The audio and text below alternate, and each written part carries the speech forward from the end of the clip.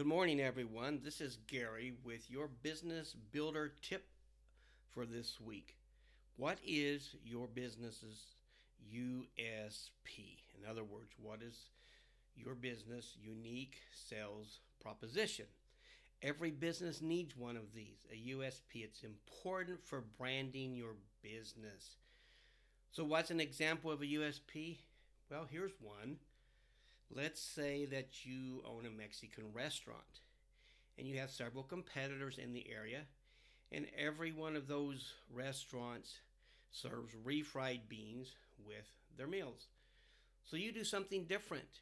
You choose to serve charro beans instead, and you can market that locally, and you'll get people coming in because you have the charro beans. No one else has that.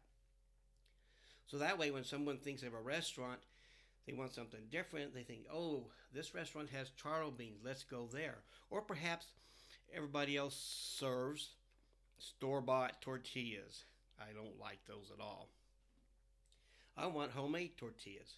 So that restaurant can market, we have homemade tortillas. Very, very delicious. Another USP, you'll see something that says home of the steak burger, home of the steak subway.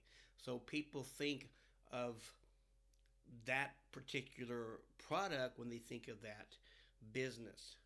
So you want to be branded. You want someone to think of a particular service that you offer. Maybe you're a martial arts school and you're a tournament school. So you want people to know that your school does very well in tournaments. Or maybe you're not a tournament school, but you're a self-defense school. You want to brand that. That's your USP. Anyway, I hope you'll take this to heart. If you don't have a USP, unique sales proposition, start thinking about it and let's start marketing it. Again, this is Gary with Business Builders. Thank you for listening.